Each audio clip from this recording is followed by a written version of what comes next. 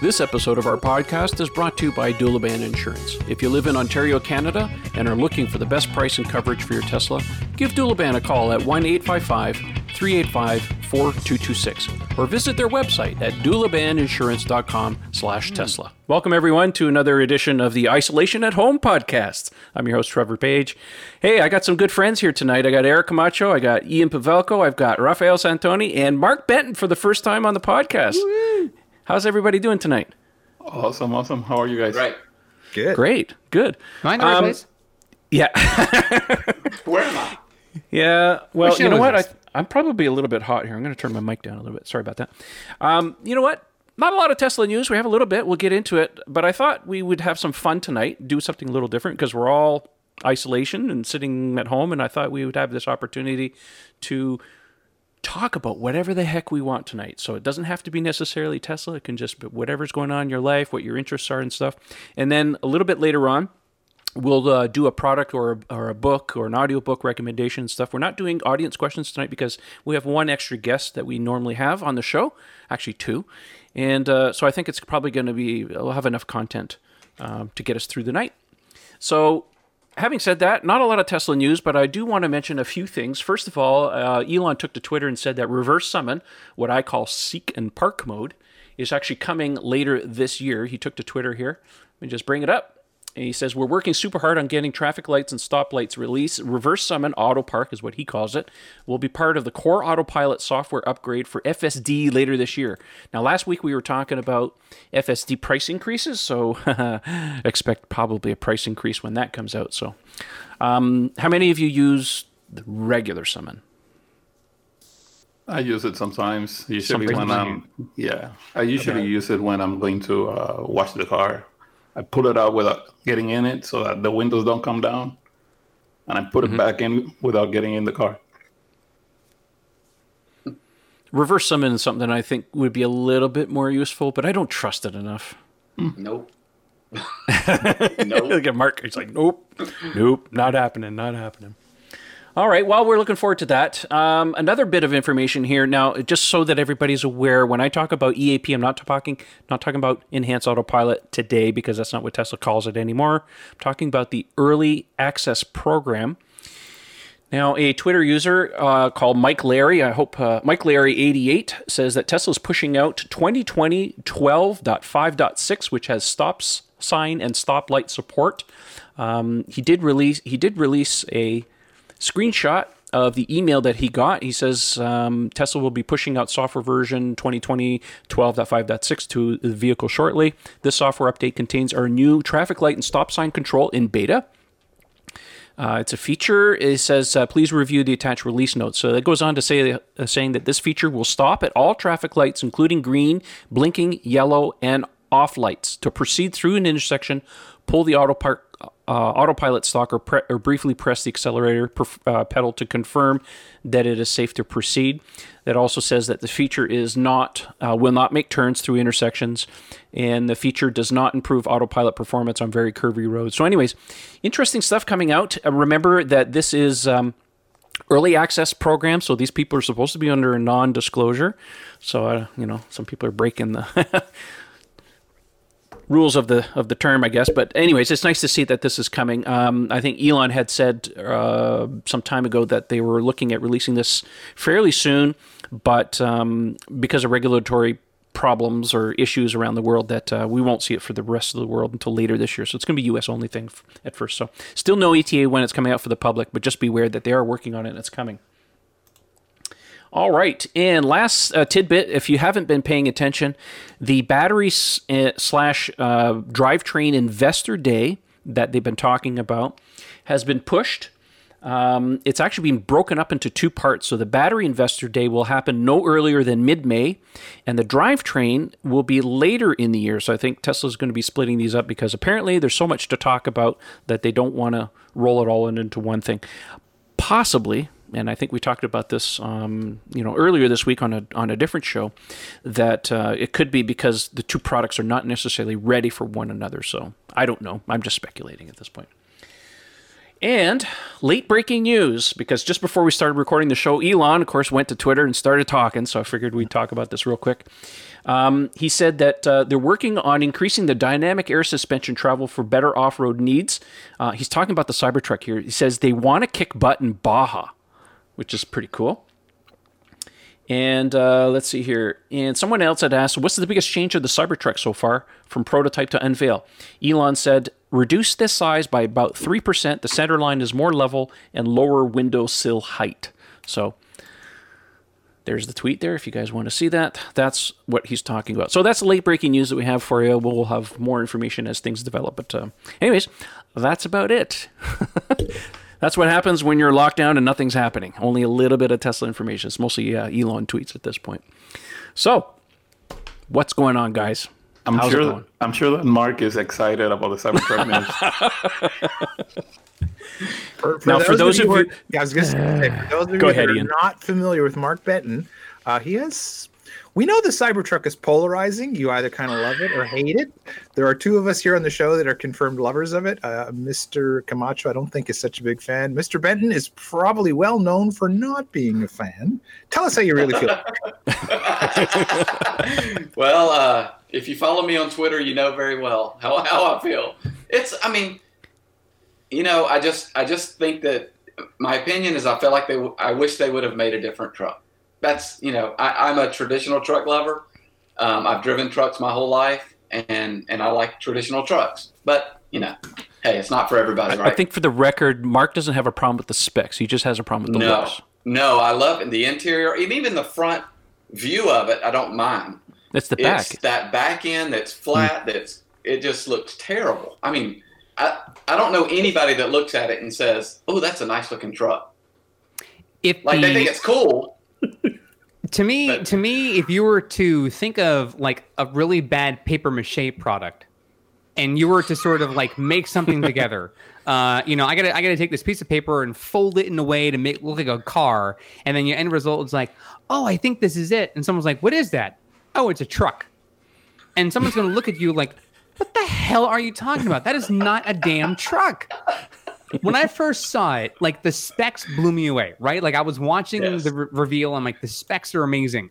And then the sucker comes out. I'm like, what on God's green earth is that damn thing? What? That is not a truck. That's a tank. Like, get out of here with this. Exactly. And then I'm imagining on the road, and I'm seeing like this week all the wraps and stuff. I'm like, guys, it's okay. The wrap idea. No, here we go. The wraps. Here we go. Eric's rant is starting. Imagine you go to the gym and you see a person who's got the worst foot fungus you've ever seen in your life. Nails haven't been cut in a couple of years. There's more yellow than Big Bird. It's just the nastiest thing. And then someone says, it'd be great? Acrylic nails on it. That's wrapping the Cybertruck. No, leave it alone.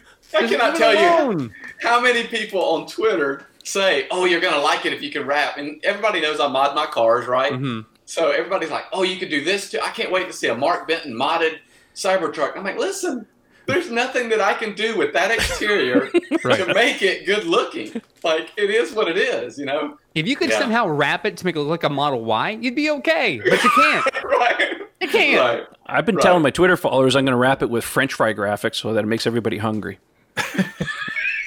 Don't wait. And what? Tell them to try to catch up? I mean, come on. Yeah, exactly. But with that said, I know why people like it. First off, it's Tesla, right? And the specs are amazing. And some people don't care about the exterior design. I love it. I love the way it looks. Yeah, I wasn't like that all the time. But... No way. Everybody had this period. I think a lot of the people who do like it, I don't know a single person, honestly, I don't know a single person when I drove out on stage that loved it.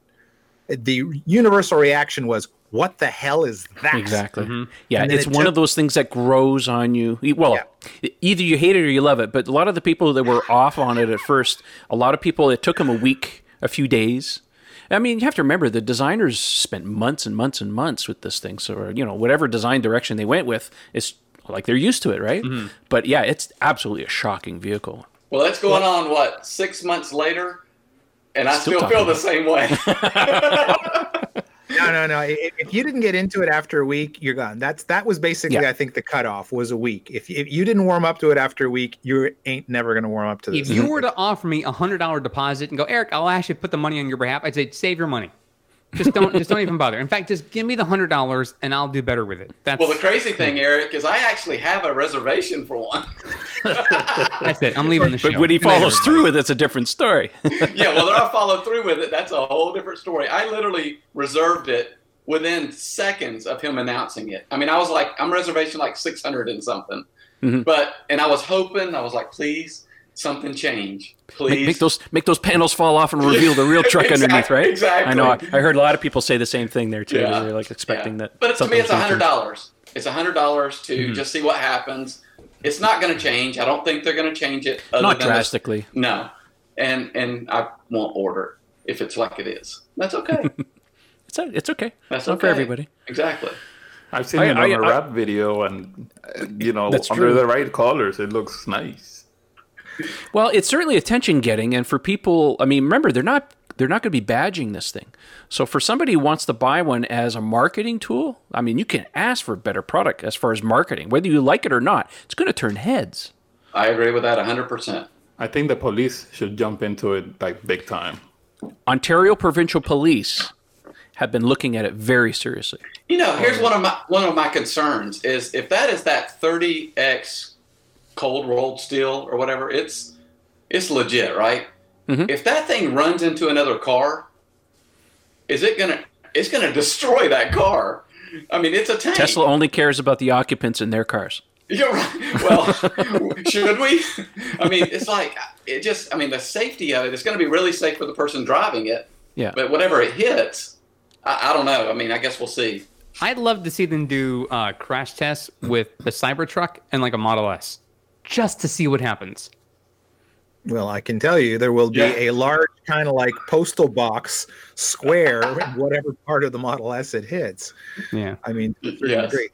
I honestly, that's a really, really good point. It's been brought up a lot in discussion is how is this thing going to compress or crumple?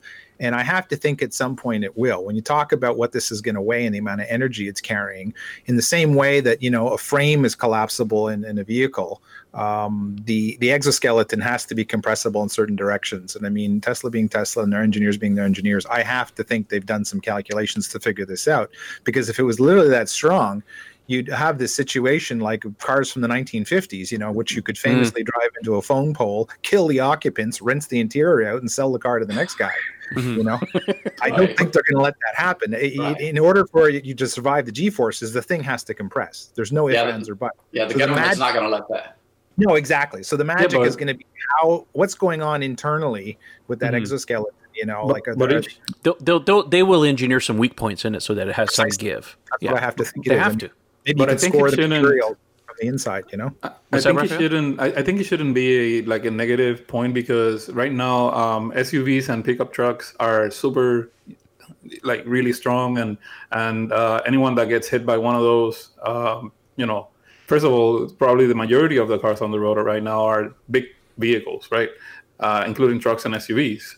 So I don't think it's going to be worse to be hit by a Cybertruck than being hit by a F-250 or I would politely disagree with that, and for two reasons that I think. Number one is the overall weight and mass of a moving vehicle is completely different, for example, on a Ford F-150 versus a Cybertruck. Now, we obviously don't know the performance tests, but we know that the acceleration, the way that the vehicle is going to move, the way it's contoured, the material it's made out of, you don't find that, you don't drive a bulletproof Ford.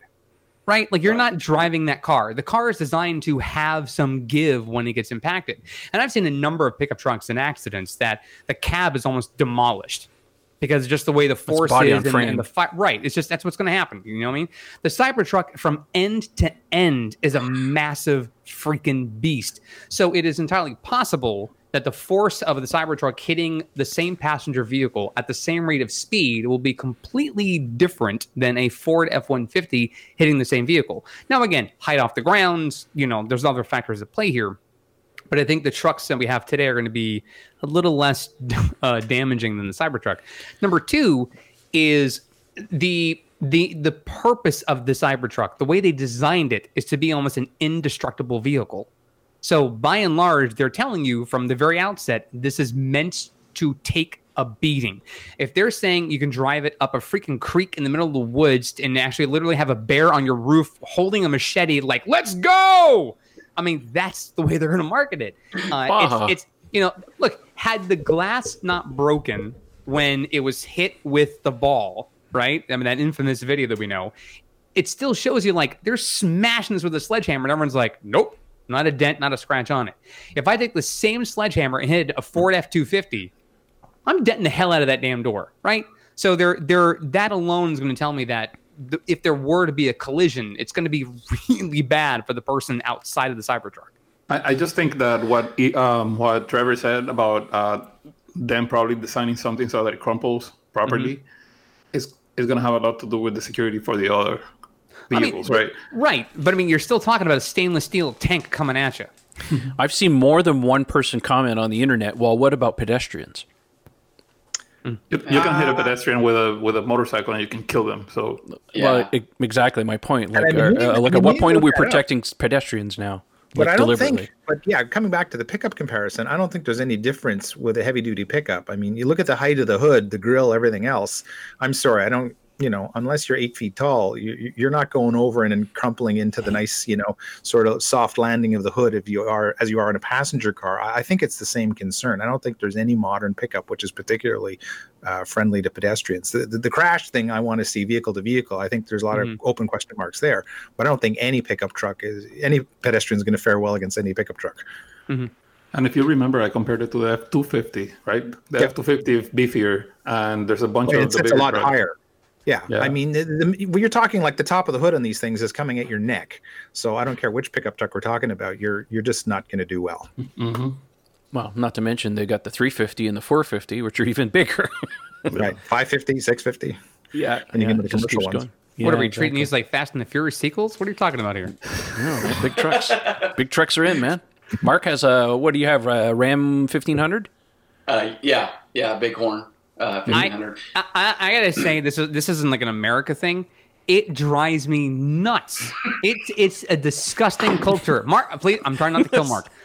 It is nothing more than a male culture of I gotta have a big effing truck. There's a reason.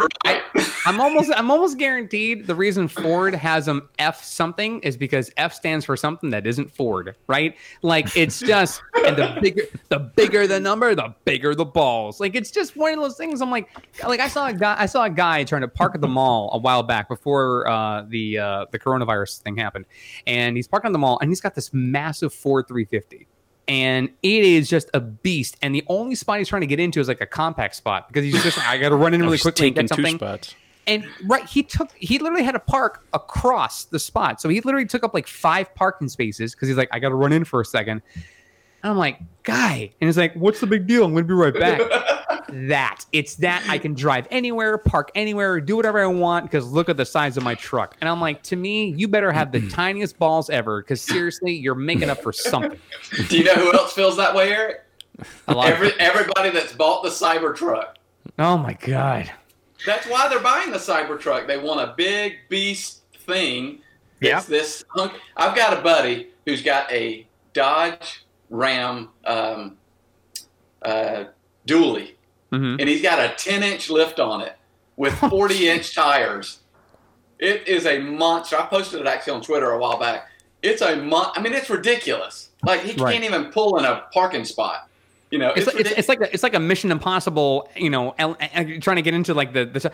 I'll be right back. I'll be back in 6 minutes. Where are you going? I got to get in my truck and get my keys. Like what are you talking about? But the nice thing is it tows a fifth wheel really nice. Mm-hmm. Because it's so big, it tows really, really well. That's why a lot of people get big trucks, is because the heavier your vehicle is, the better it tows. But there are a ton of people I know that have that truck that don't tow a damn thing. Well, like most people don't. I might need to carry a sheet of plywood someday. I might need to carry a sheet of plywood someday, maybe. So I need to buy one. Gee, if only our Model X could ever fit that. Oh my goodness, what are we? Oh no, never in the Fabergé egg. No. Splinters. I want the Cybertruck for the road trips, and I'm gonna camp in that sucker. That's what I want it for. That's one of the reasons I like the Cybertruck. Now, we may all disagree on the styling, but the one thing I love about it is you don't have to apologize for driving this massive vehicle. I mean, finally, something that's environmentally friendly. The body will last forever. You can recycle the stainless steel. I mean, you know, it's got a tiny fraction of the carbon footprint, assuming you run it over a long lifetime. And there's no reason that truck shouldn't run 20, 30 years, who knows how long. You're always going to apologize because you're going to park somewhere and someone's going to see you get out and they're going to look at you and they're going to go, Ian, and you go, I'm sorry. I'm sorry. I had to get it. I'm sorry. I know it's big and it's taking up all this room. I know. Yeah. I'm sorry. I know I wrapped it fuchsia. I'm sorry. I wanted it to stand out. No, for the record, I'm probably the only person on this podcast or in the community who does not actually have a Cybertruck reservation because I can't even fit it in my garage. I don't have anything. Oh, that's true. You don't have one either. Okay, so I don't feel so bad. My angle with the truck is because it came from the other person that lives with me, because she's made a lot of noise about when we retire, early part of retirement, she would like to have an electric RV. And I told her, the problem with electric RVs is that there's not a lot of them, and you're not going to buy a used one because they devaluate so quickly. Yep. They're going to be super expensive. So I said, why don't we buy... And the problem with an RV, and she wants a motorhome specifically, because you know what happens with motorhomes, right? Every time you want to go somewhere, you either got to drag another car with you, or you got to unplug the damn thing if you want to go into town to get groceries. It's not practical. So I said, well, what about this? We can have an electric pickup truck that has the interior space of a Model X, pretty darn close. That was very nice. She certainly appreciates that. And it can tow something, and we can buy a cheap camper. And she was like, oh yeah, that makes sense. So she hasn't fought me on the issue ever since. So that was actually my plan, Trev. I wanted to buy the truck so I could take it and camp. I mean, plug in an RV spot, charge it up. I mean, it's awesome. Perfect. Yeah, it's perfect. Except, and who knows?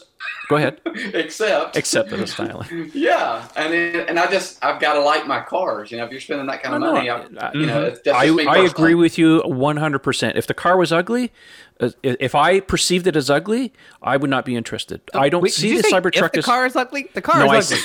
No. It is in the eye of the beholder. I don't find the Cybertruck to be ugly. I find it polarizing, and I'm with Mark. I'm not 100% on the back end. Everything else about the truck I'm okay with. The back of the truck, that lift gate, or the gate on the back, the fact that it's flat and it's angled back slightly throws it off. And I've come around to it, but I'm still not 100% in love with that function. So let me put it to you this way. I find it attractive in the same way an M1 Abrams tank to me is attractive. I see that, and I just think it's a amazingly cool vehicle. I see the Cybertruck. It has a more military appeal to me. It looks like a military vehicle, and it's cool. Oh, that's deliberate. Yeah, I just love looking at it for the same reason as I do any armored vehicle. But they're not beautiful in the conventional sense. No way, no how. It's a different kind of thing. It's a different kind of appeal. You could never call it beautiful. I will say though that there is a huge difference, and we know this with every vehicle they've ever made. There's a difference between reservation holders and owners. And I think a lot of people like Mark may go, listen, $100 here, take the $100. But when it actually comes down to having to make the order, they're going to go, you know what? Let me get that $100 back from you. I'm going to actually say no. Because I think a lot of folks were like, okay, it sounds amazing. Let's just do it because it's Tesla. Oh my God, it's Tesla. And at some point, cooler heads will prevail. And people are going to have a chance to kind of really think about it. And again, the financial investment is big for some people. And I'm willing to put a wager on this. The unforeseen economic downturn that's occurring now because of the pandemic, for a lot of people will really change what their fiscal decisions are in the years to come. Because when you're seeing nearly 10% of the U.S. workforce right now being unemployed or furloughed, when you're seeing 22 million people who are filing for unemployment just in the last month, which has wiped out all of the gains since our last depression 8 years ago, that's for some people like, yeah, I got a $1,200 check from the IRS this week. Wonderful. That doesn't cover my mortgage. It's nice extra money. And then we see articles come out of like, hey, you know what you should do with that money? Buy an electric bike. No, that's not where we're at right now. Not naming names, I'm just saying, just throwing it out there. But yeah, it literally, I think a lot of folks are now, how much is this going to hamper the economy? And are they going to say, listen, I really would like to do that, but I can't afford now because I'm X behind on, months or this situation's I think this situation's really it changes everything. The first thing that people stop doing is they stop buying expensive things. Like they don't buy homes and they don't buy cars. Yeah. And, when the economy tanks like this.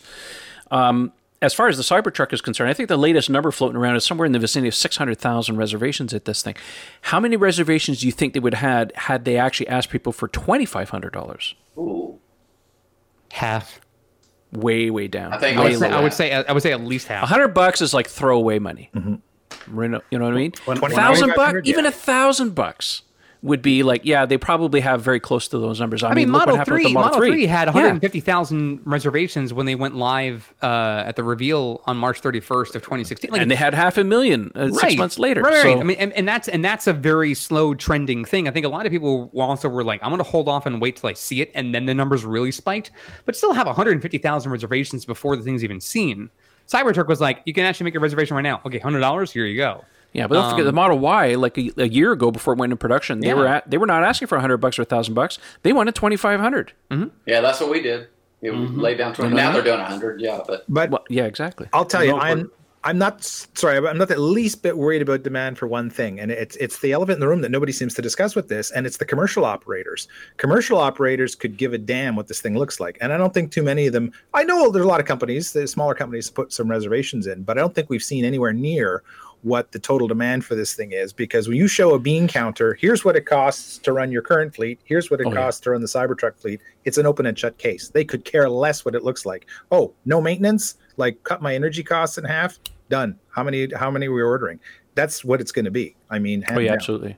Especially with the price of the Cybertruck, because when they rolled it out and they said 40,000 as a starting price, I'm like, we were all expecting. I mean, I always thought it would be a minimum of 60 going in. And then when Elon started talking, well, we'd like to get it around 50. And then he dropped a mic at 40.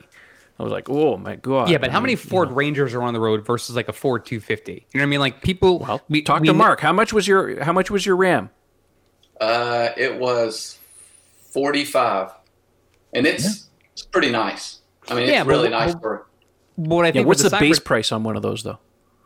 I think it's 29. 30, somewhere around there. Right. Yeah. So, but I think for Cybertruck, most folks who, especially for in like the fleet we're talking about for some of the companies, you want to go on the higher end. You need a higher performing truck. So you're talking now $65,000, $70,000 in some cases after taxes, deliveries, and that sort of thing. Now, at some point, you have to figure out, even if you're looking at 40,000 on the low end, most people who are the average consumer might be fine with that. But for people who know trucks, who want performance, towing capacity, et cetera, range and everything else, we mention all the time, you want to get the bigger battery if you're going to do stuff with towing. So you're not. I'm telling you, you're not going to see $40,000 Cybertrucks on the road a lot. You're just not. Well, I think a fleet you will. I think with fleet you will see base models. Because you'll see a lot of those. In Central California, we have a lot of farmland farmers, and there's white F-150s everywhere. Everywhere, like that's what they drive. It's just white F-150s. Yeah, same thing out here. Farm country is the same thing. F-150s everywhere. So I think in that sense, there's going to be a lot of them sold. But I wonder what their production is going to. What are they looking at for production? You know, maybe they can only make 200,000 a year. Well, I mean, okay, that's good, and they'll sell every one they probably can make. Oh, I'm sure they will. But are they really making a dent into the whole pickup market? You know my argument again. If you see me on Twitter, I don't think it's going to make a huge dent. I also don't see this being big globally. I see it being biggest here in North America, and the numbers outside North America, there'll be some, but it's going to pale in comparison. I think it's going to be a god awful seller overseas. God awful. But there is no pickup market overseas. But even then, maybe they do in Australia, but it's smaller pickups, not the big beasts that we're used to. Part of it is because there's no real estate to park a vehicle of that size on the street somewhere. Right. Well, in Europe, maybe. Yeah. Here's a question for you guys: as a whole, with the Cybertruck, do you feel like it falls into Tesla's mission as a whole of changing people over from ICE cars and vehicles to EVs? I do. I don't.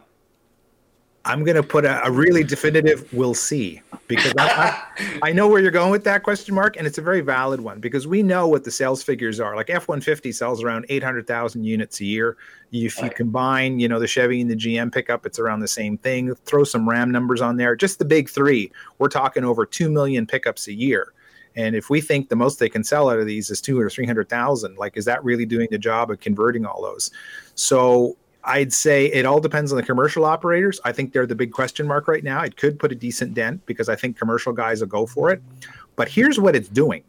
It is where I really think it supports the mission is it's forcing everybody else to accelerate their plans. This seems to be an underappreciated part of what Tesla does in every market segment. The three forced Mercedes, BMW, Audi, all to get in, to get more serious about electric vehicles. Same thing with Volkswagen, et cetera, et cetera. This is going to do the same thing. We saw immediately Ford accelerated their electric pickup plan. GM now is going full bore. They just the Hummer coming out next month. Exactly. And then you've got other startups who are in the water as well, like Rivian, and money's getting poured in there. So maybe you're right, Mark. Maybe it's not going to capture the amount of market it should have had it been a more conventional vehicle. I totally agree with you there. But I think the market forcing effect to get everybody else electrified at a more accelerated rate, in that sense, I think it fulfills the mission. I would agree with you. If you were to talk to Elon, he could care less how many cars he sells. His mission is to get the rest of the industry to get off their duffs and do something. Yeah. So if it's a catalyst, that's what matters to him. So I'm looking at, while you guys were chatting, I was looking up some stories here. It looks like in 2019, in the first quarter of 2019, pickup trucks held a 16.5% of new vehicle registration in the market, and they had a vehicles in operation rate at 20%, which is the highest of any vehicle.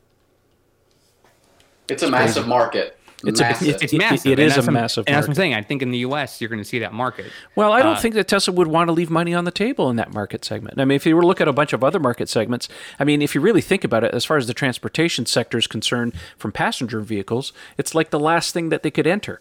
I mean, yeah, you got vans and stuff, but I don't think the van market's really that huge. But the thing, too, is that, Ford, Chevy, GMC, you've got Toyota is in the market.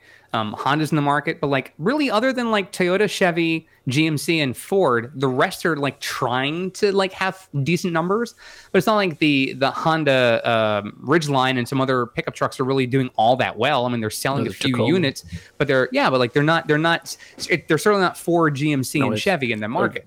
So the numbers are there. So I mean, but is Tesla going to be more of that lower end, where they're getting a very small percentage of the overall market? Are they really going to hit their numbers between Ford, Chevy, and GMC? We'll have to wait and see. Ian's favorite thing. Well, we'll see. But I think that those three powerhouses in pickup trucks are going to really hold their numbers.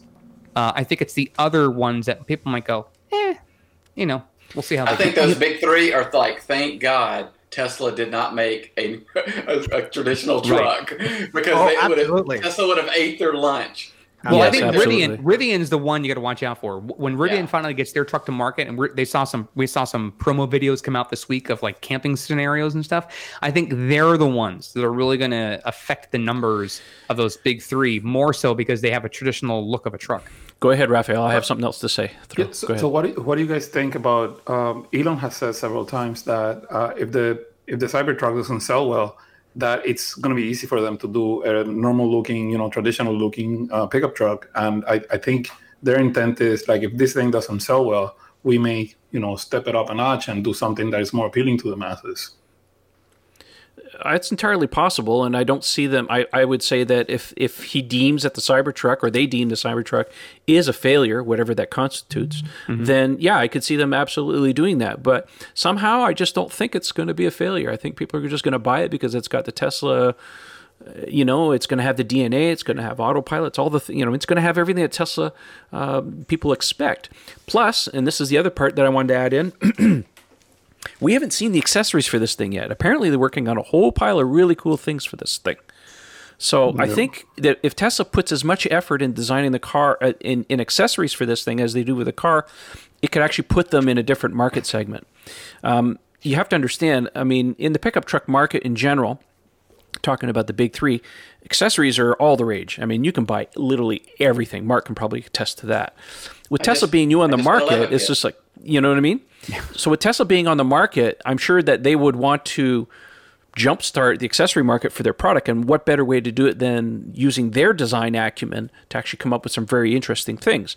I mean, we've already seen very quickly some pictures. Unfortunately, I've asked Elon, tried to get his attention on Twitter, to try and get some higher resolution pictures of the sails, the two sails that open up, there's storage space in there. There's also pictures from the promotion on the website about this proposed camping attachment on the back and the kitchen and all the things that Rivian's toying with.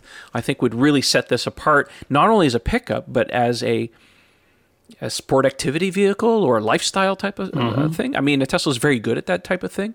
So I don't know. I don't think they're ever going to make a normal truck. I don't think so. I think they're going to sell as many as they want, whether it's 200,000 or 300,000. And I think that. And there's nothing wrong with those numbers as long as it's profitable. And Tesla, we know that they can be profitable when they want to be. Right. I think that's more than enough to recoup their costs. I can only imagine that thing with the amount of torque that's going to have. Like, I mean, you can experience that even in your Model 3s, for example. Like, you if you have ramps and you try to put your car in ramps, on our cars, it's like, it's a zero effort thing, right? If you're going, camping for a week or something like that, you have to go through trails and whatnot. And especially now that they said that they're going to increase the height, the lift for the suspension travel. I mean, it's going to be a great vehicle to just isolate yourself. It's gonna have freaking solar panels to charge very, very small amount, but it's gonna have it, right?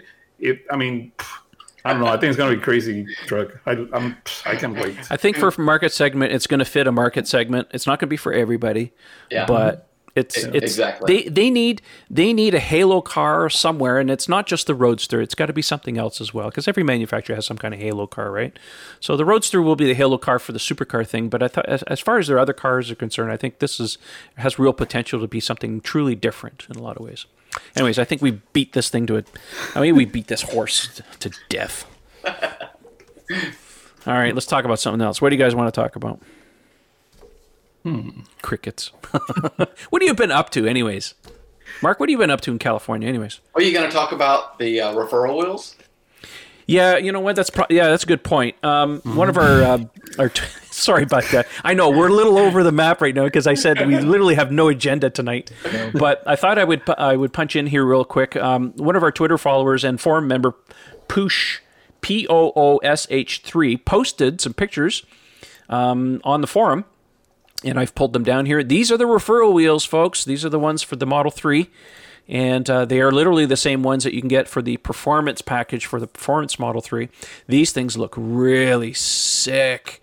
God, they look nice. I want a set so bad. They look gray. I think they're the same gray that are on the Performance Model 3. Yeah, it's like a space gray or something. Yeah, it's not black. I would powder coat mine. Oh, man, they look really, really slick. So anyways, I'll put a link down in the video description if you guys want to check out some high-res pictures of these, but they look really good. So these are shod with, let me see here, 235/35 ZR20s, Michelin, I think they're Sport Pilot, or these were the Sport Cups? I heard that it was going to be Pilot Sport 4S tire. Yeah, the 4S. I'm trying Pilot, it's Sport Pilots.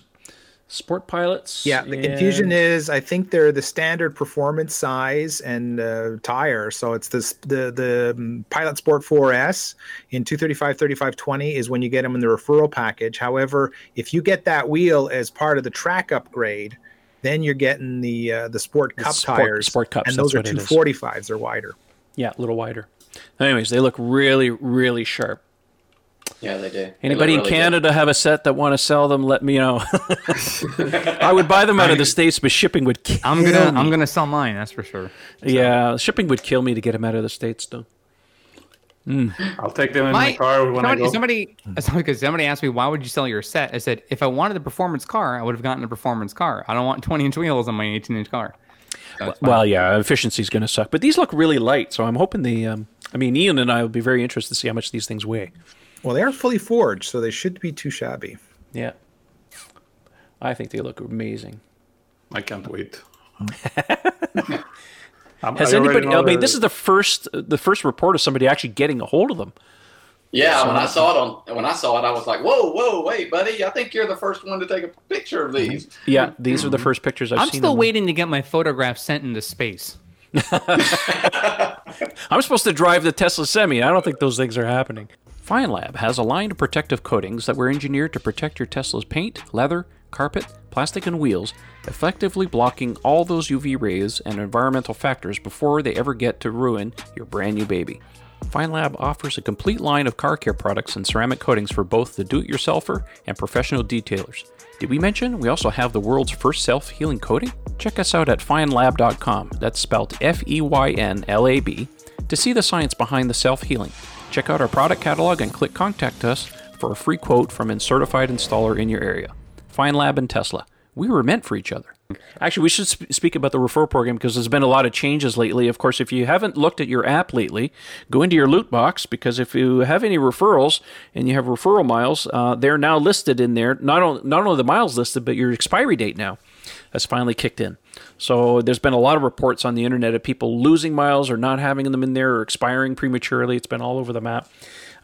If I remember correctly, just going back on the last referral program, each referral gave you 6 months of supercharging, 1,000 miles of free supercharging for 6 months. Any additional referrals would extend that for an additional 6 months to a maximum of 36, right? Yep. So some people are saying, well, I got 2 referrals and then they kicked out on me. Well, it's because you haven't used them. Mm-hmm. So, yeah. Although I think a lot of people have been, for good reason, also reaching out and saying to me on Twitter, it's like, well, we're in lockdown, we can't drive around. Shouldn't it be extended another 6 months just as a grace period? And I think that's kind of fair, but that would be a good move. I would really, really respect them for doing that. I think it'd be the right thing to do at this point. Yeah, I say no. I'm sorry, what? Here's the reason why I say no. Okay, and I applaud people who are asking that question. I'll give you 2 reasons why I think it's also kind of hogwash. Number one, you've already been given something for free that Tesla didn't have to give you in the first place, right? They're not entitled in any way, shape, or form. If you ended up, let's say they give you the extension, but you still didn't use all your miles, what happens? They get it back anyway. It doesn't cost them much of anything. And right now they're trying to be cost conservative in terms of their expenditures because, again, they're not selling cars much. But number 2 is it's ideally the benefactor, the greater benefactor, was the purchaser who used your code. They're the ones who at least initially are getting 1,000 supercharging miles with their vehicle. But there's also a person can buy a Model S now and they get free supercharging with their car. There's a whole different bunch of benefits. But I have 5,000 some odd whatever miles that I drive right now back and forth to work 1 day a week because of the coronavirus, and my round trip is under 70 miles. So until I can actually take a road trip, until things are normal, which we don't know when that is, that could literally be a year from now, right? Mm-hmm. Are they just going to add another extension and then another extension and then another extension when they have all these owners who have all this mileage, some people who have 6-figure numbers, by the way, for mileage credits, they can't extend that forever. So to me, if they say at some point, listen, like anything else, it's like coupons you get in the mail. If it has an expiration date, if you didn't use it by then, okay, your coupon expired. That's it. You can't like go to the coupon people and say, hey, listen, I didn't get a chance to go to the store because the stores are closed. Okay, well, the coupon's the coupon. That's just when it expires. I think the thing that I find very unnerving about the community as a whole is there's so many demands from Tesla. At some point, you look so unbearably selfish. It's not about you, it's about the mission. And the mission should be always the main focus about trying to electrify the world and get to a cleaner environment. Climate change is always the core background problem here. You saying, I want this and I want that, to me, get out of here. Like, it's not about you. Now, if there's a number of members of an owners club and the owners clubs come together and said, hey, we've identified that we think this is going to be helpful for the community as a whole, it's going to help Tesla's mission, all for that. Share that feedback, let them know. But when someone's like, hey, Elon, I want this in my car,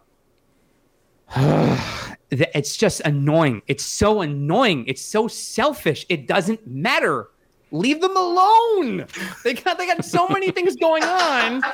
You saying, hey, in addition to YouTube, can I also get this? Can I get Quibi in my car now? I want to get Quibi videos. No, get the hell out of here. I think you hit the nail on the head, though. I think, as you come together, when you see there's a large demand amongst the community for something that's useful and it's valid, I think we all agree on that, you know. And it's the one guy who wants Quibi or whatever the hell you're talking about. That's in the annoying category. But I don't think this is an unreasonable ask because, first of all, it doesn't cost Tesla anything. Like, it costs them zero to extend this because right now there's very few people that can use the amount of free supercharging that they've been given. So to just say, okay, whatever your end date is, we're going to tack on 6 months or a year. You know, you can't prolong it forever. But if they were to just say, whatever it is, it's going to be, we're going to tack on an extra 12 months so that you can take advantage of this thing. It costs them zero. And it won't even cost them that much more because no one's really able to use it right now. So I don't see any downside to this particular one. But I would never be able to use all the free supercharging miles. That's what I'm saying. If you have all right, so let's say I have 5,300 miles, give or take. The only way to ever use that is if I'm doing what you guys did, like a long road trip where I'm driving 2,000-3,000 miles round trip or whatever it is, and I want to try to get from A to B. If I'm parking in a hotel, I'm not supercharging. If I'm staying at a friend's house, I'm not supercharging. Like the number of opportunities in which you would use supercharging and number of credits you need to get that is not that substantive that all of a sudden everyone's got to have all these credits extended. My credits expire in September of 2021. There's a good chance because I can charge at work, I can charge in your home. I'm likely, even if you were to extend it a year, I probably would not use all 5,000 supercharging credits that I have. You're not everybody. There's a lot of people. I understand, but in all fairness, Ian, most people I know, because of the way their work schedules are, they can't take road trips the way that you think they can. Like, it's one thing if I wanted to go to Washington D.C. for a road trip and go, let's just drive there. I got the car, I got the mileage, let's just go.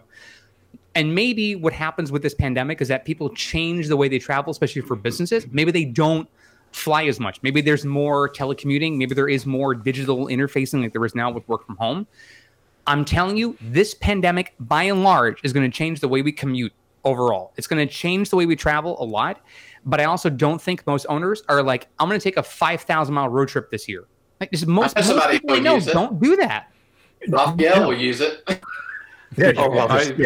I have 3 months with my car. It's at 7,500, and I haven't done a road trip. But the average driver in the U.S. drives between 12 and 14,000 miles. That's it. So,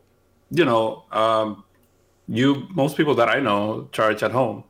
But I do know a lot of people that depend on, public charging or, charging on the road, even like they live in condos or whatnot. So they don't have a garage or they don't have access to it. And I still think that, the funny thing is that I agree with everything you just said, Eric, but at the same time, it's like half and half. I think that a lot of people will be able to use them with normal, no road trip type of driving because, if you put 14,000 miles a year on your car, not doing road trips, you still have to charge it for those miles. Now, you charge at home, and it's basically, at least where I live, it's about half the price of what you would be paying if you go to superchargers. So if you have the means of charging at home, the impact is not that bad if you don't use the free miles. Like, I won't go, I have, a number of miles, but I won't go, I have my supercharger close to me, like 3 or 4 miles from here. I never go to it. Sometimes I do go, but I don't have the need for that. And I'd rather just charge here at home. Don't think about when I need to charge the car. The car's charged all the time because I plug it in at home. If I go to superchargers, at least I'm going to wait like half an hour or something, right? Because I would go when I really need to charge, right? If I'm really low and I'm going to let's charge this sucker quick and let's go, because I'm going to visit my parents or something like that. Mm-hmm. But if not, I'd rather not, I don't use the miles. It's so cheap to charge at home, But I also think most people, if you're a Tesla owner and you're pretty knowledgeable about charging, you're not supposed to be supercharging as your primary source of charging. Mm-hmm. So even to that argument, let's say the average person is on the lower end at 12,000 miles a year, which we know some leases come in at 10, 12, or 15,000. So if you're in the mid-range there around 12,000, I doubt you're supercharging half the time. You're not charging 6,000 miles on supercharging in a year. I don't think the average Tesla owner does. So if you're doing a lot of local commutes, which most people drive under 40 miles round trip every day to and from work and everything like that. Over the course of the year, you're averaging between 10 and 15,000 miles a year. If you're supercharging, say even for a third of that, and that's even being generous, I would think, that's still 5,000 miles on the high end. Mm-hmm. And I think most people, like you said, they're either charging in public locations or they're charging at home. And supercharging is like you do it for, and I do it, which is in a pinch. I'm really low. I want to get to X location, or last minute, I'm just going to go on this sudden trip down to the Everglades or whatever. I need to get some charge. I'll stop by a supercharger and charge for 20 minutes and then I'm done. But even then, if you're charging for 20 minutes, you're getting what? Maybe 100 miles? 150 miles? Like you're not getting, all 300 miles in one charge. So to me, look, Ian's got merits to his argument. So I will agree with Ian. There's no fault if they just extend it. I'm saying by and large, there's no grand benefit because most people will see their numbers expire, even if it's 6 months later, having never used the numbers at all. I don't think there's going to be a major shift when right now we're still not. Again, if let's say a year from now, we're finally back to what we consider relatively normal travel habits, it still might be that most people go, I got to work. I'm not taking a 6,000 mile road trip this year. And I have just Eric, 5,000. There's the problem with this. You're assuming there's a lot of people out there who got like 4, 5, 6 referrals and have 6,000 miles. I'm not talking about them. I'm talking about the average Joe who's got 1,500, maybe 3,000. That's not even any referrals. And I'm saying that there's value whether you have 200 miles or 20,000 miles. I'm not saying there's no value in it to the person who has the figures. If you worked hard to get the referrals, you worked hard to get the referrals. What I'm saying is there were even times where there was double the mileage, right? There was a time they were giving away 2,000 miles before the program basically cut those numbers back. I would still argue that while you say it's not going to hurt Tesla, I'm saying it does because, and here's why. There's a reason why Tesla at some point ceased the free supercharging unlimited for all of their vehicles. And the reason why they stopped doing that is because they realized at some point it's not a fiscally viable decision. They cannot continue just giving away money. They just can't. So if you extend the program 6 months, that's Tesla agreeing to themselves, we're willing to not get that revenue 6 months from now, whenever that starts again. And what I'm speculating here is that while both sides of this conversation are in the right, there are merits to why they should extend it, and I'm saying reasons why they shouldn't. To me, it's more about, I think most owners wouldn't see a difference. I am with you on the ones who have very, very low numbers. Listen, like if they extend it, like, hey, you're helping me save some money. That's fantastic. But right now, you're also not using those miles at all to do anything. And so if even if they extend it, I'm saying most people probably still would have mileage on their accounts when they finally do expire, whenever that is. I mean, you got some people who have mileage until 2023. Yeah, that's why extend it until 2025? Yeah, I'm completely we're not talking about those people. You could define it in such a way that only people who are going to expire at the end of this. Tesla's not going to select who gets it and who doesn't. If they're going to extend it, they're going to extend it.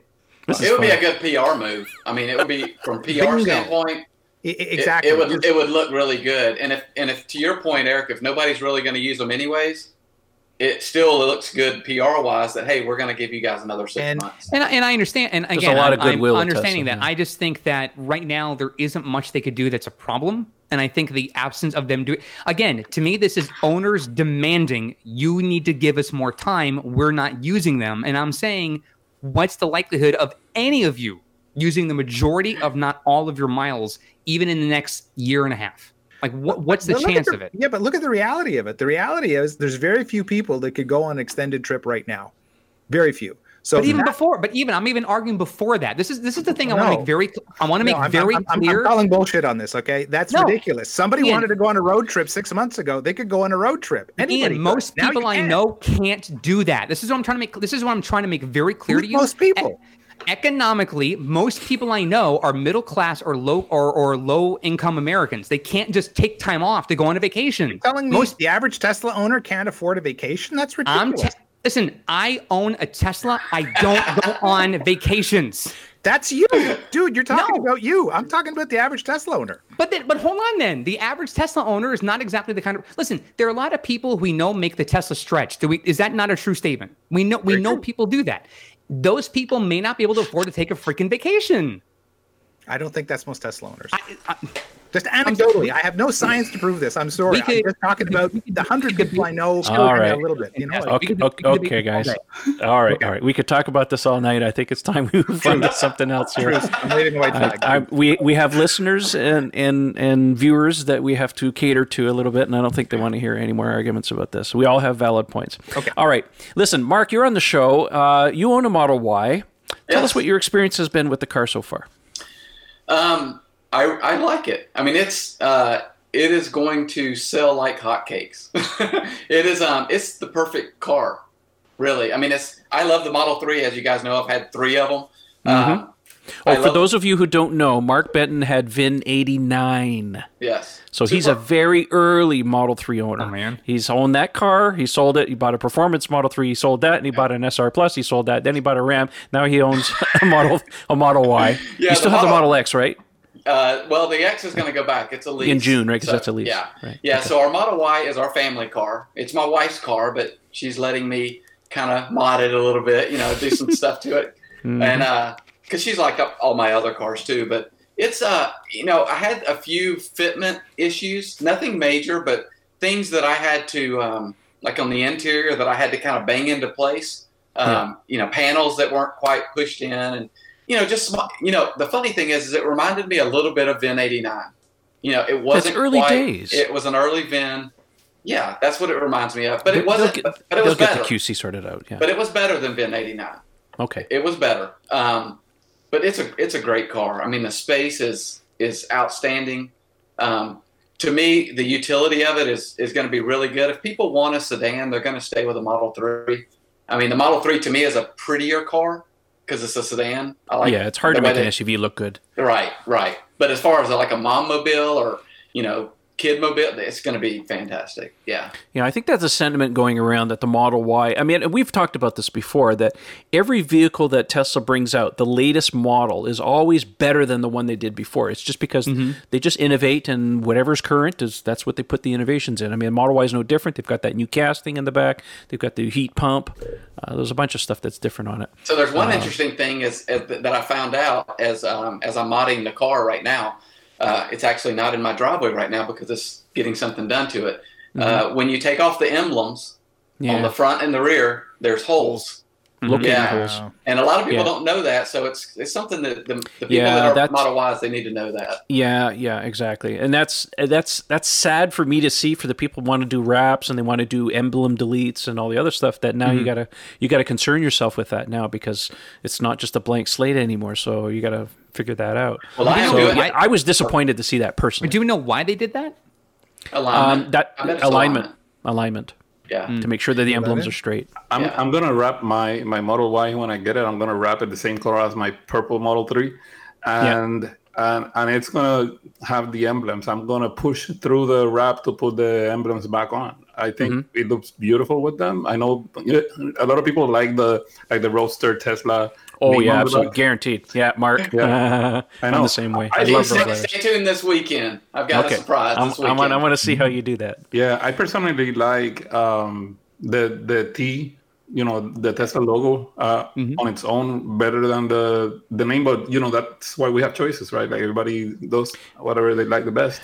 Well, I've always told people, listen, when you only have 2 interior colors, 5 colors, and 2 wheel styles, personalization is kind of a given. But the odd thing is, and I mentioned this before on Twitter, is that for being someone who's done 0 mods for his car, mine's the unicorn. That's true. Right? Like, not changing Eric's it, car is like leaving bone it stock. alone. Like, I know when you guys are on your road trip, like, to see the EV1s on your cars up in Canada, to see the Fast EV decals on your Challenge, and those are little things that help to at least make the car distinguishable from others. But the weird thing is, like, I do nothing, and people are like, Eric, what are you gonna do to your car? Nothing. Eric hasn't even tinted his windows. You and Ryan McCaffrey. Because his is stock too. I still have not tinted my windows. I've done no PPF, no ceramic. I've done. You've done nothing. No, that's not true. You should totally take it to a Cars and Coffee. And he's like, look, a completely original Model 3. They'll my be freaking God. out. You're right. Actually, What is your Ryan VIN? had his. It's -6. Ryan had full PPF on his car Yeah. and ceramic. He so, did do that. but that's His about the car extent of looks his really nice mods. with the clear PPF on it. He was my ride when I did. I think it was for the Model Y. I think it was. Yeah. For the Model Y, he was my ride to the hotel, and his car is beautiful. Now, Mark, I heard, we saw that if you've seen Sandy Munro when he did the teardown, and you saw the heat pump episode that he did.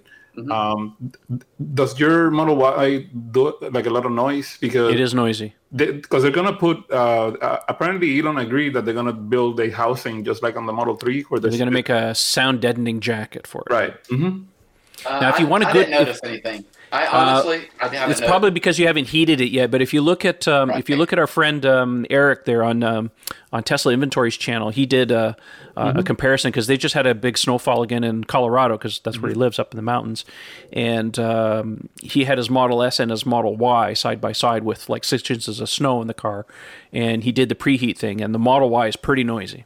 Yeah, it was, and we live in a climate that's like, well, it's like Eric. I mean, it's been the low is 55. Mm-hmm. You know, so I wish. Oh my God! It had a heat index of 106 yesterday. Well, it was 85 today. Like we had snow flurries today. Yeah. Oh my gosh. 106. But doesn't the heat pump also work on the Model Y when the car's cooling as well? Doesn't it turn on as well? I think it's part of the both. It's part of the whole cooling heating circuit. So if I haven't noticed noise, anything. Yeah. I haven't noticed anything out of the ordinary. And like I said, I've had 3 Model 3s, and I haven't noticed. To me, the car seems quieter. Now, maybe on the outside, maybe it's louder, you know. And I don't have the pedestrian speaker either. The wiring's there, but there's no speaker. Right. Just weird. Like Eric. Yeah. But then I saw on Twitter somebody posted, Zach. It's like VIN 100 and something. He has the speaker. It doesn't make much sense. I don't know what they're doing.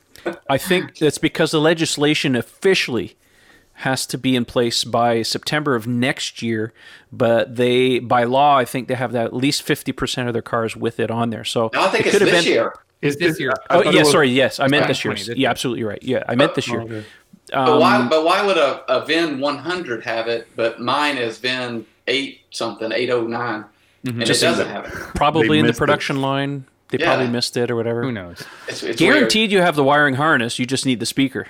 Yeah, I saw the wiring harness, and I noticed Brian from I1 Tesla, his is like a VIN 400 and something. His doesn't have it. Eric's doesn't have it from Tesla Inventory. I don't know exactly what his VIN is, but I think his is in the thousands. But yeah, it's unusual that they... It's funny that they're kind of missing it. And, you know, you got a lot of people. I remember when they were first talking about the pedestrian warning system, because my car came with it because mine was an early 2019 build. So that's when they started officially putting them in. And a lot of people were like, oh, I hate that thing. I'm going to unplug it. Okay, fine. I'll show you how to unplug it, whatever. But I guarantee you, the moment Tesla comes out with that software update where you can do the custom sounds, there's going to be a raft of people all over it. Can I buy a retrofit? I want that. Because they're the same people that probably got a Cybertruck. Yeah, guaranteed. Oh, man. Because people are going to want the goat sounds and the Monty Python sounds. I guarantee you. I would love a Super Mario Brothers sound on that thing. That'd be good too, actually. Absolutely. Boing, boing. Yeah, no doubt. Well, I will say, having seen the Model Y, I hadn't had a chance to see one in person until on Monday of this week. And, I never was inclined to get it. Well, yes. Yeah. And I wasn't inclined to get one. I'm like, I'm content with my sedan. I like being lower to the ground. And I saw it in person. I'm like, it's kind of nice. It is nice, isn't it? It really is nice. Yeah. It kind of grows on you. But that being said, I will say that the extra cargo volume is also advantageous. Like I know that it's almost double or more, a little more than double. 66 cubic feet. Yeah, so it's pretty substantial compared to the Model 3, which is 15 cubic total. 15. So it's, look, the Model 3 is a wonderful car. And we're seeing Mark say the same thing, like with every iteration, when you see from car to car, you might notice minute differences from one to the next. But I think with Model Y, like they nailed it. And with the CUV market, that's the perfect car for them. So if you are in the Tesla to get right now. So yeah, if I did have the resources and I wanted to change, hell, if I had kids, my cats don't count, but if I had kids, I would consider certainly trading in for the Model Y. It honestly is a beautiful, beautiful ride. Yeah, I would agree with that. I'm not in a position to change. I love my Model 3. It was time for me to go back to a sedan. But if I was to, if I needed a SUV, I wouldn't blink twice. I would order one. Yeah, it's a beautiful car. The Cybertruck can go to hell, but that I'll get. Did you guys see the blue lowered to the ground with airbags? It's Mojo's cars. Looks really sharp. He did a good job on that. I'm not into the whole bagged look, but I like the wrap. You can adjust that, right? That's the beauty of Air. That was just the park setting that they put on. When it moves, it goes up like by 3 inches or something like that. Yeah. No, you did a good job. Trev, I'm really interested to see what you think about it. Being a Model X owner, and as you know, we had a Model X. I'm interested to see what you think about it compared to when you get to see a Y, and you're used to the X, to see what you think about it. Because to me, it's not very much different. No, I know. In my recollection from it, because I was at the event, my recollection of it is like, okay, yeah, it's almost the same size as an X. So, yeah, no, I wouldn't have any qualms about getting one. I mean, I ended up with the 6-seat variant, but, at the end of the day, even if I had 5 seats, I'd probably just order the 5-seat and call it a day.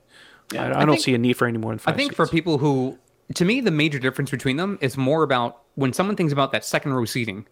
If you need someone who it's easier to get into the vehicle, especially for someone who's older, maybe has some physical limitation, the Model X is so advantageous for getting kids out of car seats, for getting elderly in, for getting cargo in. It's a lot easier with those large Falcon Wing doors.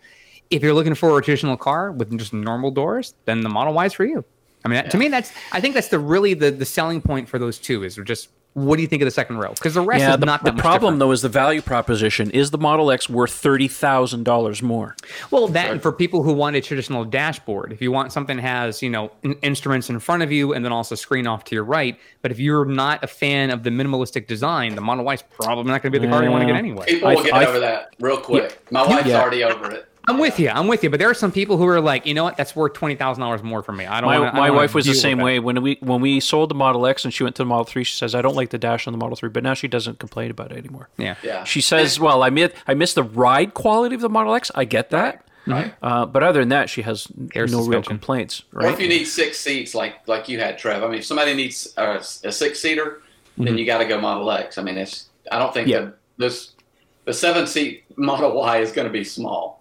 I mean, that's for kids in the back, Yeah. It's really tiny back there. I mean, even as an adult, the 7-seater and the even the 6 and 7-seater for the X is still pretty tight. But you can deal with going out to dinner or something. I wouldn't want to do a long road trip in the back seat of that car. No. I can't even imagine what the Model Y is going to be like. It's so tiny. Raphael, what'd you order? 5-seat? So far, 5-seat, black outside, white interior. Yeah, you gotta have the white. Rear-wheel drive.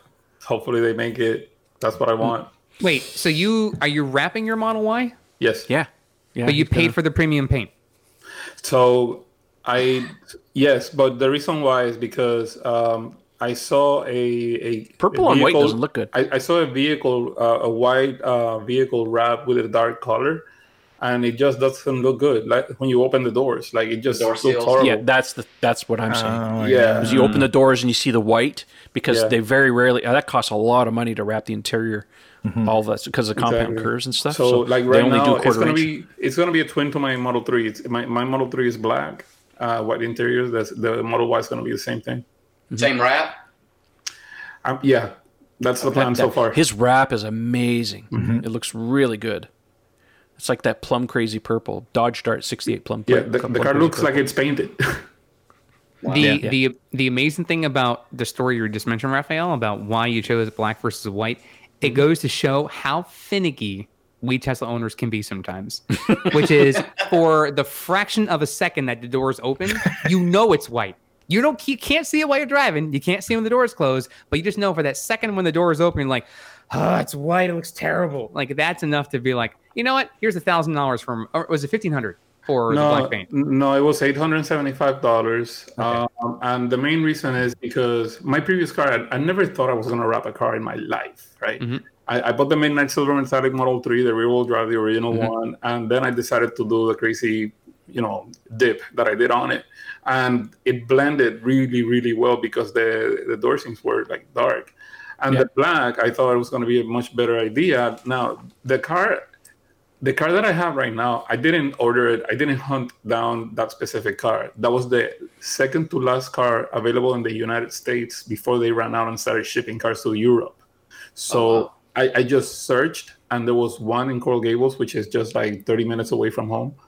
And I immediately put the $100 down. I wasn't even really sure that I was going to buy a car. And then I was like, the Model Y is going to come out soon, but it's supposed to be the end of the year, so I'm going to buy it. And then it comes sooner, but, that's another thing.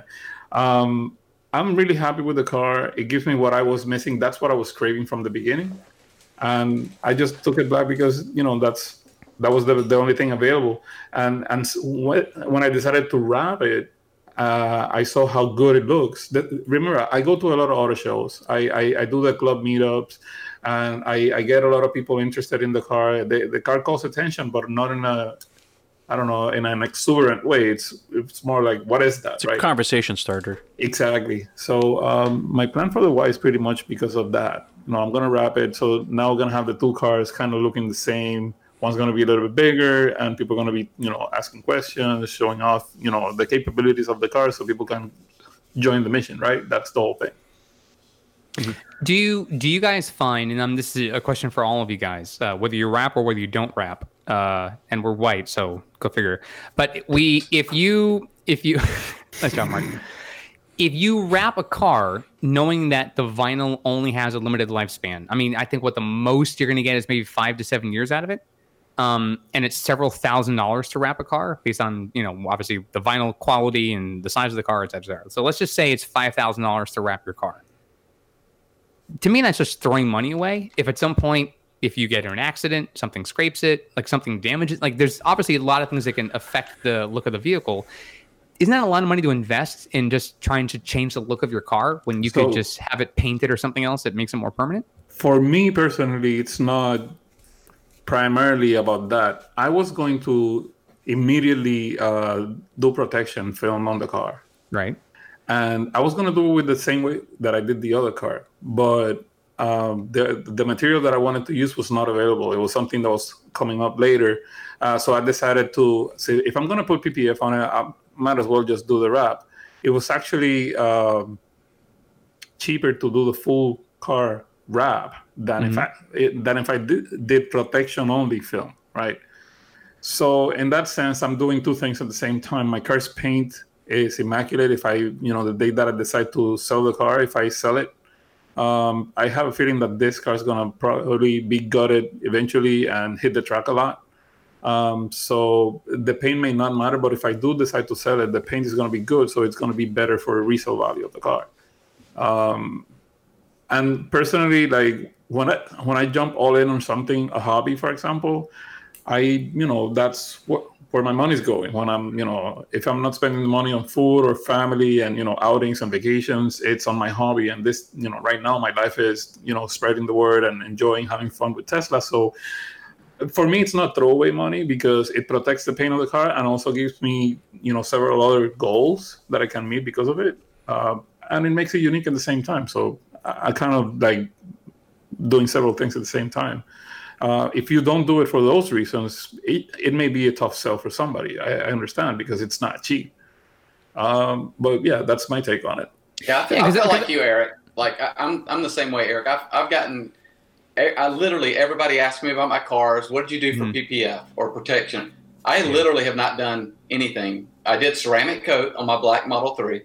And that was just because I wanted to make it, because it's black. It's so hard to keep clean. Makes it easier to clean. Makes it easier to clean. That's the only reason I did it. To me, I don't want to spend the money in that. I would rather put that money into, lowering my car or powder coating the wheels to make them look different, or, that's just me personally. Right. So I haven't wrapped or anything, any of my cars, or even paint protection film. Yeah, because I've often wondered, like I know when I've seen really specced out cars, that have had probably easily $10,000-$12,000 worth of mods to them. I always think if you're in one accident, your insurance doesn't pay for any of that, right? Like any of that. That's true. And I know it depends on the insurance company. Right, it depends on the insurance company, and it depends obviously what your premium covers and everything else. But by and large, like Florida is not great at insurance coverage. So I know, I value enthusiasts like Raphael because he's someone who finds the intrinsic value beyond the fiscal value of doing something like that. And like I said, I was teasing before, like my car is a unicorn because I've done nothing to it. To me, I think we're at a point now with Tesla's popularity. I think the conversations are still happening because there are some people who just don't on a day-to-day basis are getting exposure to the cars. So seeing any of them anywhere, I know our friend Michael's got that t-shirt asking about my Tesla. Like there are people who do not know really much about these cars. They're either afraid to ask, and so they basically now are given an outlet just on the coolness factor. We know our friend Nate in Orlando. He's doing some cool things with his purple Model 3. I get it all the time when I go get coffee. The guy at the window is like, "Is that a Tesla?" Yeah. How is it? How do you like it? So those conversations always happen. I just think that I'm of the opinion that if you have that income and you can and use it that way, that's fine. I've always been mystified at the logic of doing that when there's so many. To me, there's better things that your money can go other than just let me cover the thing I paid money to have painted with something else that looks like a different thing. You know what I mean? That's like other mods. Like you want to do caliper covers, you want to do spoiler, you want to do a cool dash vinyl. Like those things, I understand. Because I know Trevor hates the piano gloss center console. So does Mark. Right. I know that's a thing with some people, the point of contention. But I think like the one I've always wondered is the car wraps. It's always been a thing. I'm like, why would you wrap your car? I just never understood it. And you know what? I understand where you're coming from because I'm not a believer in wraps. I do believe in paint protection film, and I spent a lot of money on mine. Mainly because I've had experiences with rock chips, and I like to keep my cars in pristine condition at all times, even if it's 5 or 6 years old. I just like it to look new all the time. And for me, okay, yeah, it was a lot of money, but I don't mind spending the money because I know at the end of the day it's doing its job, and I already have little spots where rocks have hit it, and it hasn't touched the paint, but the paint protection film has done its job. I understand your concern. Yeah, if I get in an accident, I'm not getting that money back. But to me, it doesn't really bother me. And I like the look. I mean, I went for a stealth wrap, and if you've seen a stealth wrap on the right kind of car, it looks really, really good. Oh, your car is beautiful. Your car is beautiful. Well, for a white car. Yeah, well, yeah.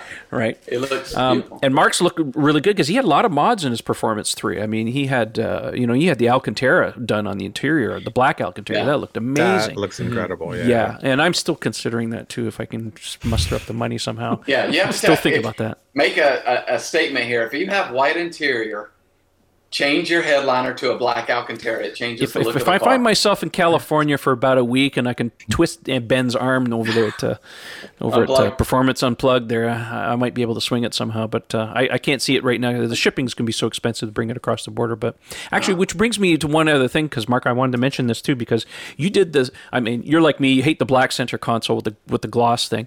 You did the same covers that I did in white on mine. You did yours in black, right? I did. Isn't that a wonderful product? Oh, it was so easy. And the dash was easy. Well, you don't have the dash because you have the white dash. No. But yeah. I covered the wood grain. I call it the old man wood grain. Yeah. I had to cover, even though I am an old man, I had to cover that up because and now it matches the center console. It's like a satin black. They call it matte black, but to me it's more like a satin black. Satin black. Yeah. It looks really sharp. Beautiful. Yeah. The one I bought was white, but it was gloss. It was painted the same color as the car, but it was gloss. So I had some PPF scraps left over, and I covered mine, and then I put it in the car. And man, because I went through about 3 different vinyl wraps on the interior. It would never stick properly. It would always lift, and it was just driving me crazy. And I thought I'd try take a chance on that product, and man, I don't regret it. I highly recommend that. Now, unfortunately, they don't offer enough colors, but I think the matte black that you have is probably good enough for most people that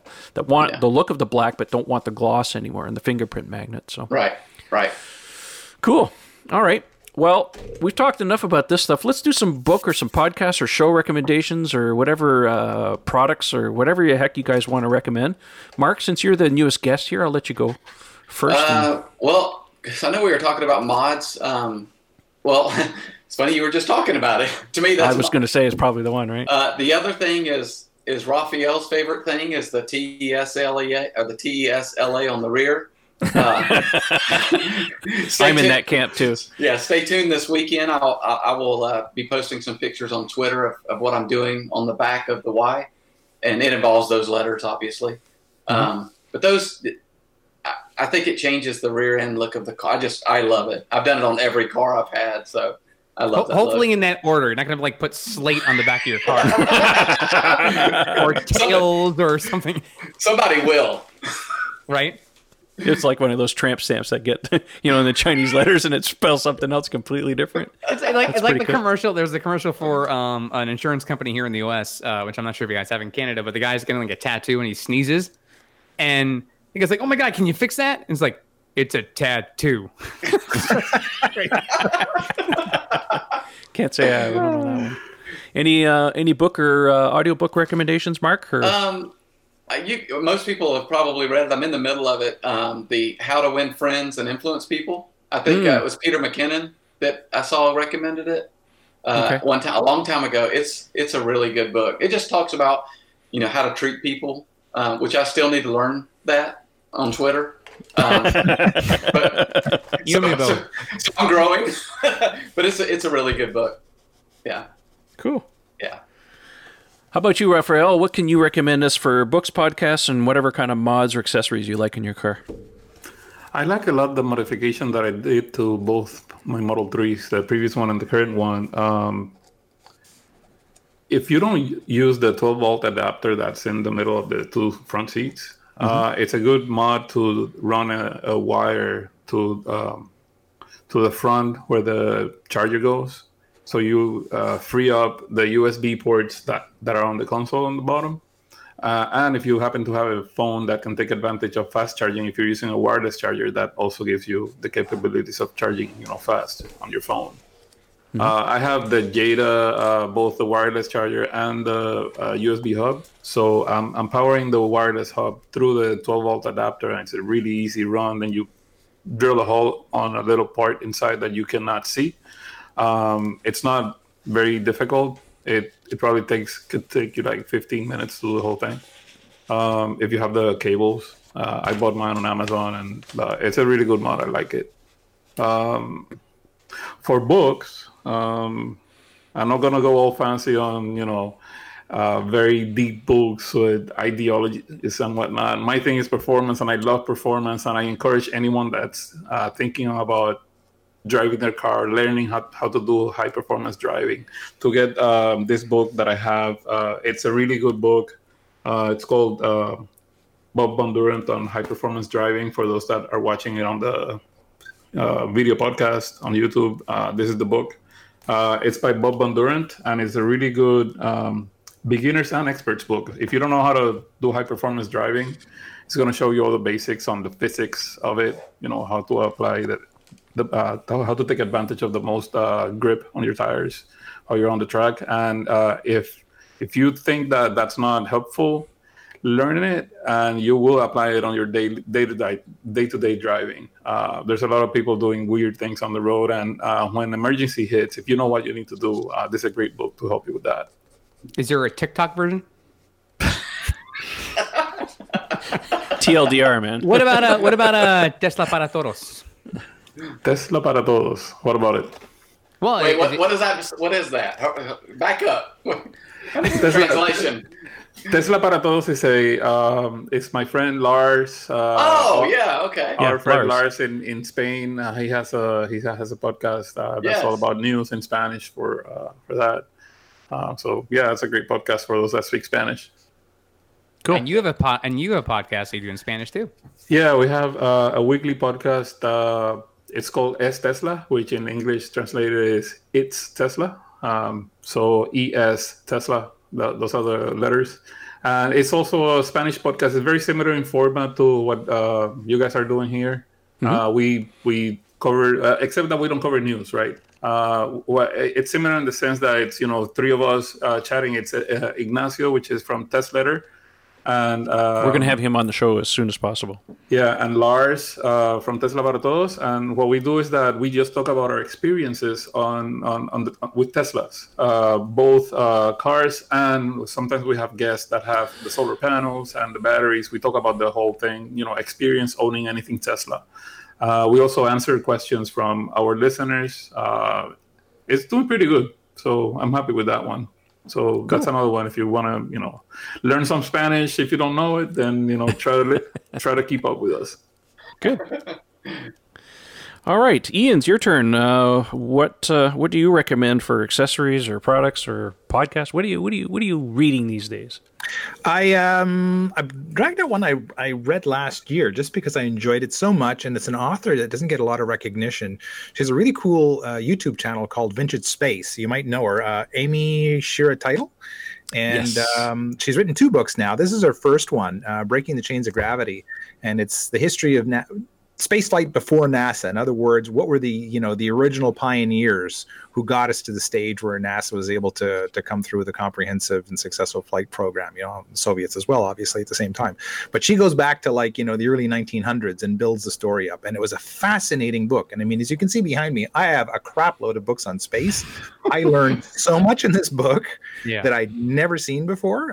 And she's a really entertaining writer. I mean, even if you're not a huge space geek, her style is such that she really engages you. And I'm really looking forward to her next one, which is just released now, called Fighting for Space. And it's the story of a couple of female test pilots who were fighting strongly to see women included in the 60s spaceflight program, which almost happened, but didn't. But yeah, Amy Shira-Title, look her up. Her YouTube channel, Vintage Space, is great. And the books, both her books, I think are fantastic. From what Excellent. I can tell. And where can people find you on the internet if they want to have a chat with you? Me? Yes, you. Oh, well, right. Well, we're moving into the closing phase of the show, so you can find we might me as well kill two birds with one stone. Sure. So yes, on Twitter, at Ian Pavelko is my handle there, and you can also find me on the Tesla Owners Online forum under the handle Mad Hungarian. And of course, if you're looking for Tesla wear, you can go to Teespring, teespring.com, and look at, there we go.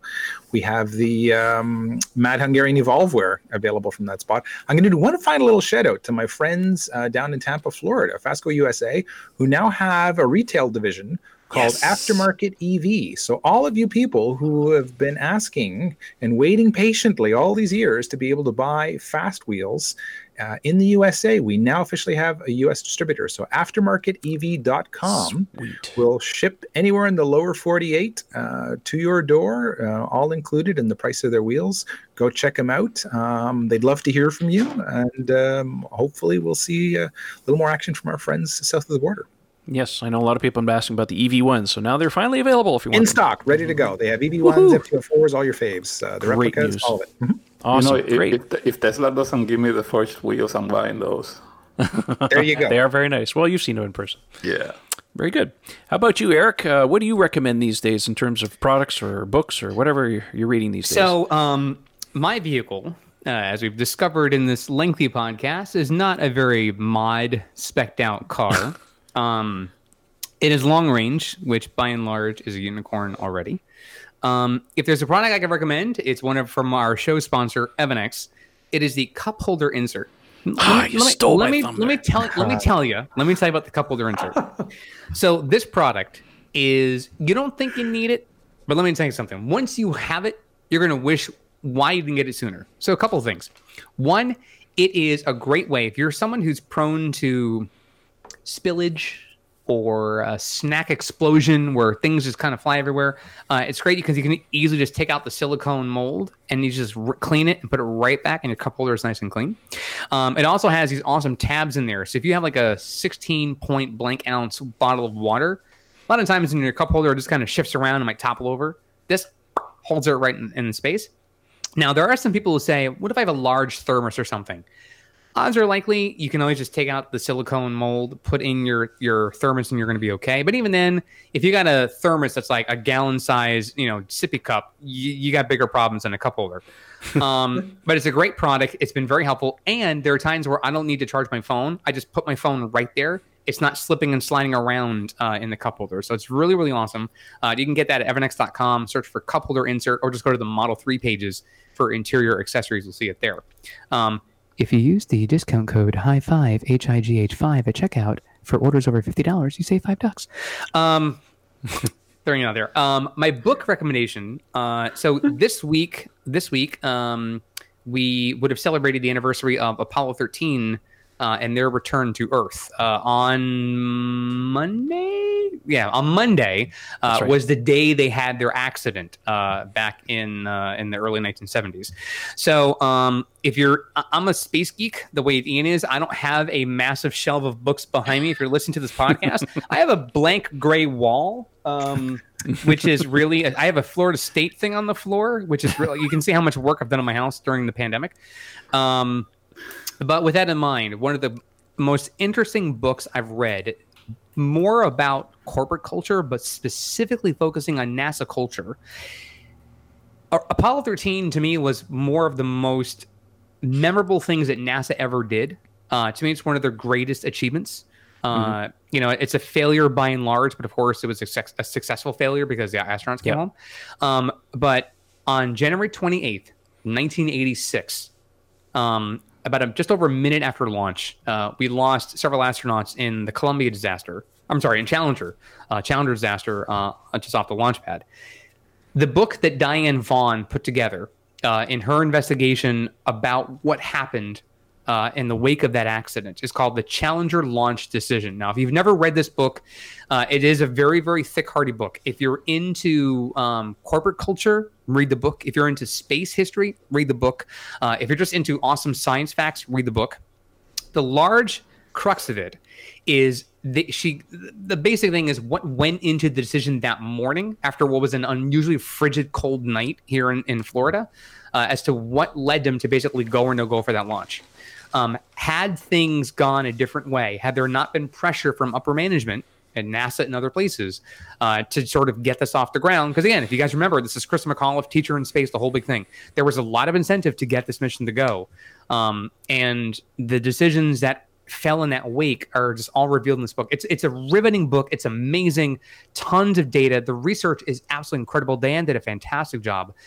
It's in paperback form if you're into that, but if I suggest get the hardcover because just the flaps are amazing. The Challenger Launch Decision by Dan Vaughan. Really quickly, you can find me on Twitter. The handle is ECFix, ECFIX. And last but not least, I now have a new podcast. Tomorrow, when we go live with this video on April 17th, it is our 11th show of the Call Me Curious podcast. It's a 10-minute podcast. That's it, 10 minutes. 10 minutes, 10 minutos, where I give you facts about the universe and everything in it. We have things, for example, on the next show, we have subjects on inventions and patents, hypocrisy, good tippers, all kinds of stuff. For example, I'll release this nugget on today. Do you know what the Q in Q-tip stands for? I'm sure you're going to tell us. Well, does anybody here know what it is? Okay. The Q stands for quality. So when you clean your ears or a baby's nose or whatever, you're using what's called quality tips. You're welcome. Right? These are the things, these are weird things we discover in the show. We talk about all kinds of cool things. If you want to go now to listen to the prior episodes, less than an hour and a half. That's it. You could listen to a murder podcast for 2 hours and get less information than I'm going to give you in 30 minutes. So yeah, 10-minute shows, Call Me Curious, Apple Podcasts, Google Podcasts, Spotify, Anchor, Breaker, in your car, it's all there. Everywhere. I can vouch for it. We listen to it religiously. We love the show. You know what? For a person who's doing a podcast for his very first time, the quality is outstanding. Thank you. So it sounds like you've been doing it for 10 years. It's definitely I will make sure you guys get your $20 when the show is over. Thank you so much. It is excellent. By the way, I should mention that if anybody wants to follow Mark, you can just follow him on Twitter or YouTube, Mark Benton. Sorry, I didn't mean to take your thunder here. Now, my product recommendation was going to be exactly what Eric said, which was the cup holder insert. God, I love mine. It's amazing. You know what? It's one of the least expensive accessories you can make that makes a huge difference in your life. So I can certainly vouch for it. Anyways, enough about that. Book. What am I listening to? Well, I have a bunch of stuff I'm listening to right now, but I'm going to make a recommendation based on a movie that I just watched with my wife this week. And it is a Stephen King book called Full Dark, No Stars. It's 4 short stories. Now, if you're a Stephen King fan, you'll find that sometimes his short stories are actually better than the long stuff. And this is certainly no case. This was released a number of years ago, but more specifically, the audiobook version. Oh my God. It's written, it's actually read by the actor named Craig Wasson. And my God, does he ever bring the characters to life like you've never heard in your life. I highly recommend, just go to audible.com, look up Full Dark, No Stars, and listen to the sample. You'll be sold instantly. Fantastic book. 4 stories. One of them, the first one is called 1922. They made a Netflix movie about. I won't ruin it for you. Definitely watch it, but the book is amazing. Anyways, that's my recommendation. Full Dark, No Stars by Stephen King. Big fan. Anyways, so that brings us basically to the end of the show. If you want to follow me, you can follow me on Twitter, and the handle is Tesla Owners Online. Don't forget to check out the forum at teslaownersonline.com. It's the best place to talk about Tesla stuff. And I also want to say thank you to our 3 sponsors, the guys at Doulaban Insurance, Fine Lab Ceramic Coatings, and the guys at EvanX who make awesome Tesla accessories. Any closing thoughts, guys, or is this it? I actually forgot to plug a book that I want to recommend. Oh, please do. Yes. So a friend of ours, some of you know him. He's local here in South Florida. He's a big space fanatic, and he's also a writer, brand new author. He just published a book. His book is called Mars Mission 1. It's a sci-fi thriller. It's insane. I recommend it. I haven't finished it yet, but it's a really good book. I think it's available in Amazon. Again, his name is Chris Lee Jones. He goes by the Twitter handle Launchpad3. Cool. And his book is called Mars Mission 1. It's really, really good. I recommend it. Very good. I'll put that in the link. So links to all the books and all of our recommendations will be in the podcast. It'll take me a little longer to get out because I got to fish them up. But anyways, that's pretty much it. Thanks for everybody for joining us, Mark and Raphael for joining on the podcast. Thanks for having us. Hey, no problem. Anytime. And we'll see you on the next one. Thanks for listening, guys. And please stay safe out there. We'll talk to you soon. Thank you, guys. Take care. Bonsoir tout le monde. Thanks to all the doctors, nurses, everybody out there. Thank you. Tip your cashiers. Ciao.